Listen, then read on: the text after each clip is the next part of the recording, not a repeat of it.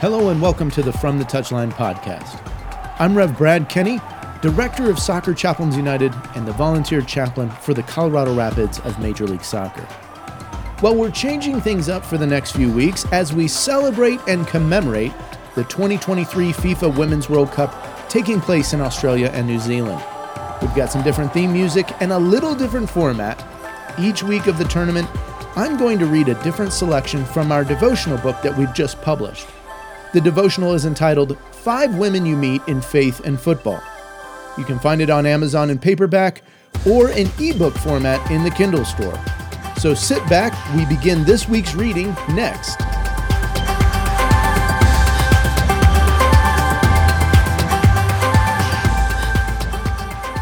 So we get started here in week 1 with Tamar, and today I'll be reading day 3. If you're working through the book, we've got a suggested daily training plan. The warm-up involves reading the passage for Tamar each day.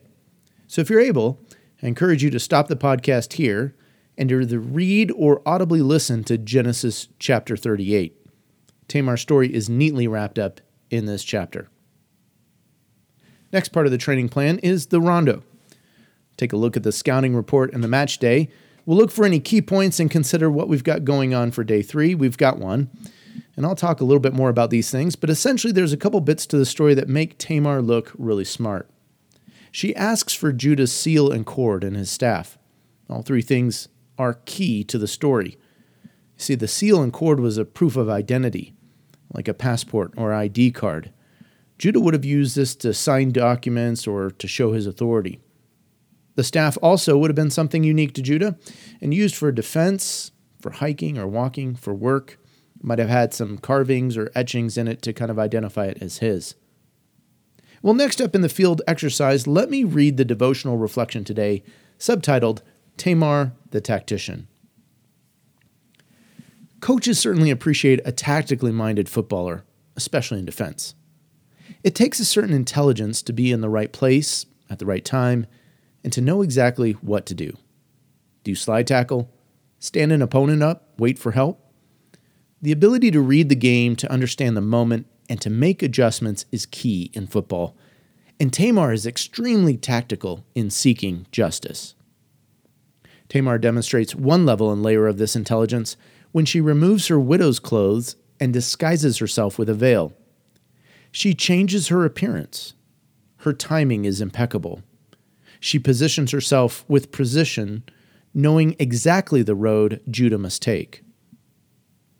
On a whole other level, Tamar knows her quote-unquote opponent, Judah. She's aware of him, read up on him. She knows that he's done grieving the loss of his wife. She knows he's traveling. And she also knows his proclivity to quote-unquote see and take. Tamar goes elite-level tactics, though, as she asks for a pledge for payment. In the vulnerability of her place and position, she needed to prove beyond a shadow of a doubt Judah's identity. When she asks for Judah's seal and its cord and the staff in your hand, she acquires the ancient Near East symbols of a man's identity and authority. The seal was a modern-day fingerprint or ID number. The staff likely had markings or carvings that uniquely identified it as Judah's. You know, scientific studies show women engage more areas of the brain when they're problem solving. Brain connections for women across various cultures, science proves it, they're more interconnected. Thus, women typically demonstrate more creative problem solving than men. I think we can say, well done, Tamar. Brilliant tactics on display. So let's get into the finishing drills and work through the reflection questions for today, and I'll walk through these myself and kind of go through them. So reflect. Who is the most clever person that you know? Maybe it's you. Is there a moment or occasion where someone's or your own tactics or intelligence captured your imagination or your sense of awe and wonder? To be honest, I'm not very quick or clever, at least not on the spot or in the moment. I'm more the type of person who thinks of the quick or witty thing hours later. I'm better as a planner, so I think I might relate a little bit to Tamar and her tactical side. You see, I wonder how much time she had to think out and plan out all these moves. I know this, I love a good movie, I love one that demonstrates this sort of planning kind of thing.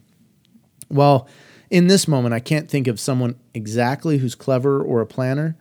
The movie Inception comes to my mind, and I like it because of the layers of planning, the way the film draws you in with its tactics and intelligence.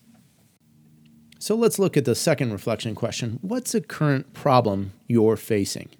How might Tamar's cleverness at handling her own desperate situation speak into your own need for a solution? So recently, the thing that comes to my mind is this devotional book. Not that it was a problem, but it was a situation that I think I needed to thoroughly think out and plan through. Now, I tend to be a strong collaborator, but I'm also a perfectionist, so I know sometimes I can be difficult to work with. What I like about Tamar in this situation is that she thinks far enough in advance. She probably knew the questions would be raised, and she knew that, especially if she got pregnant, she needed to secure something, i.e. Judah's tokens of identity, that would help protect her or help at least answer some of those questions. And she got those things and pretty much secured her future. Sometimes I think it'd be hard enough to see far enough in advance like this. I mean, what if Judah had refused to give these things up? What if Judah had recognized her? I mean, there's a million other things that could have gone wrong, and in my case, likely would have. So I'll be curious to ask Tamar some of these things the day I get to heaven. Well, let's wrap this finally up with the cool down. Pray with me, if you will. Father God, you've made me in your image.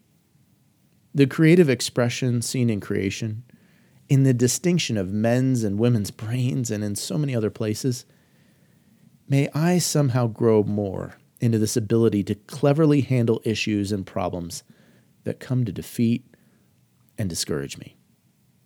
Amen. Thanks for listening today. Just to remind you, 5 Women You Meet in Faith and Football is available now through Amazon. We'd love it if you give the book and this podcast a rating and a review. Well, I hope you'll join us again next week. This is Rev Brad coming to you from the touchline.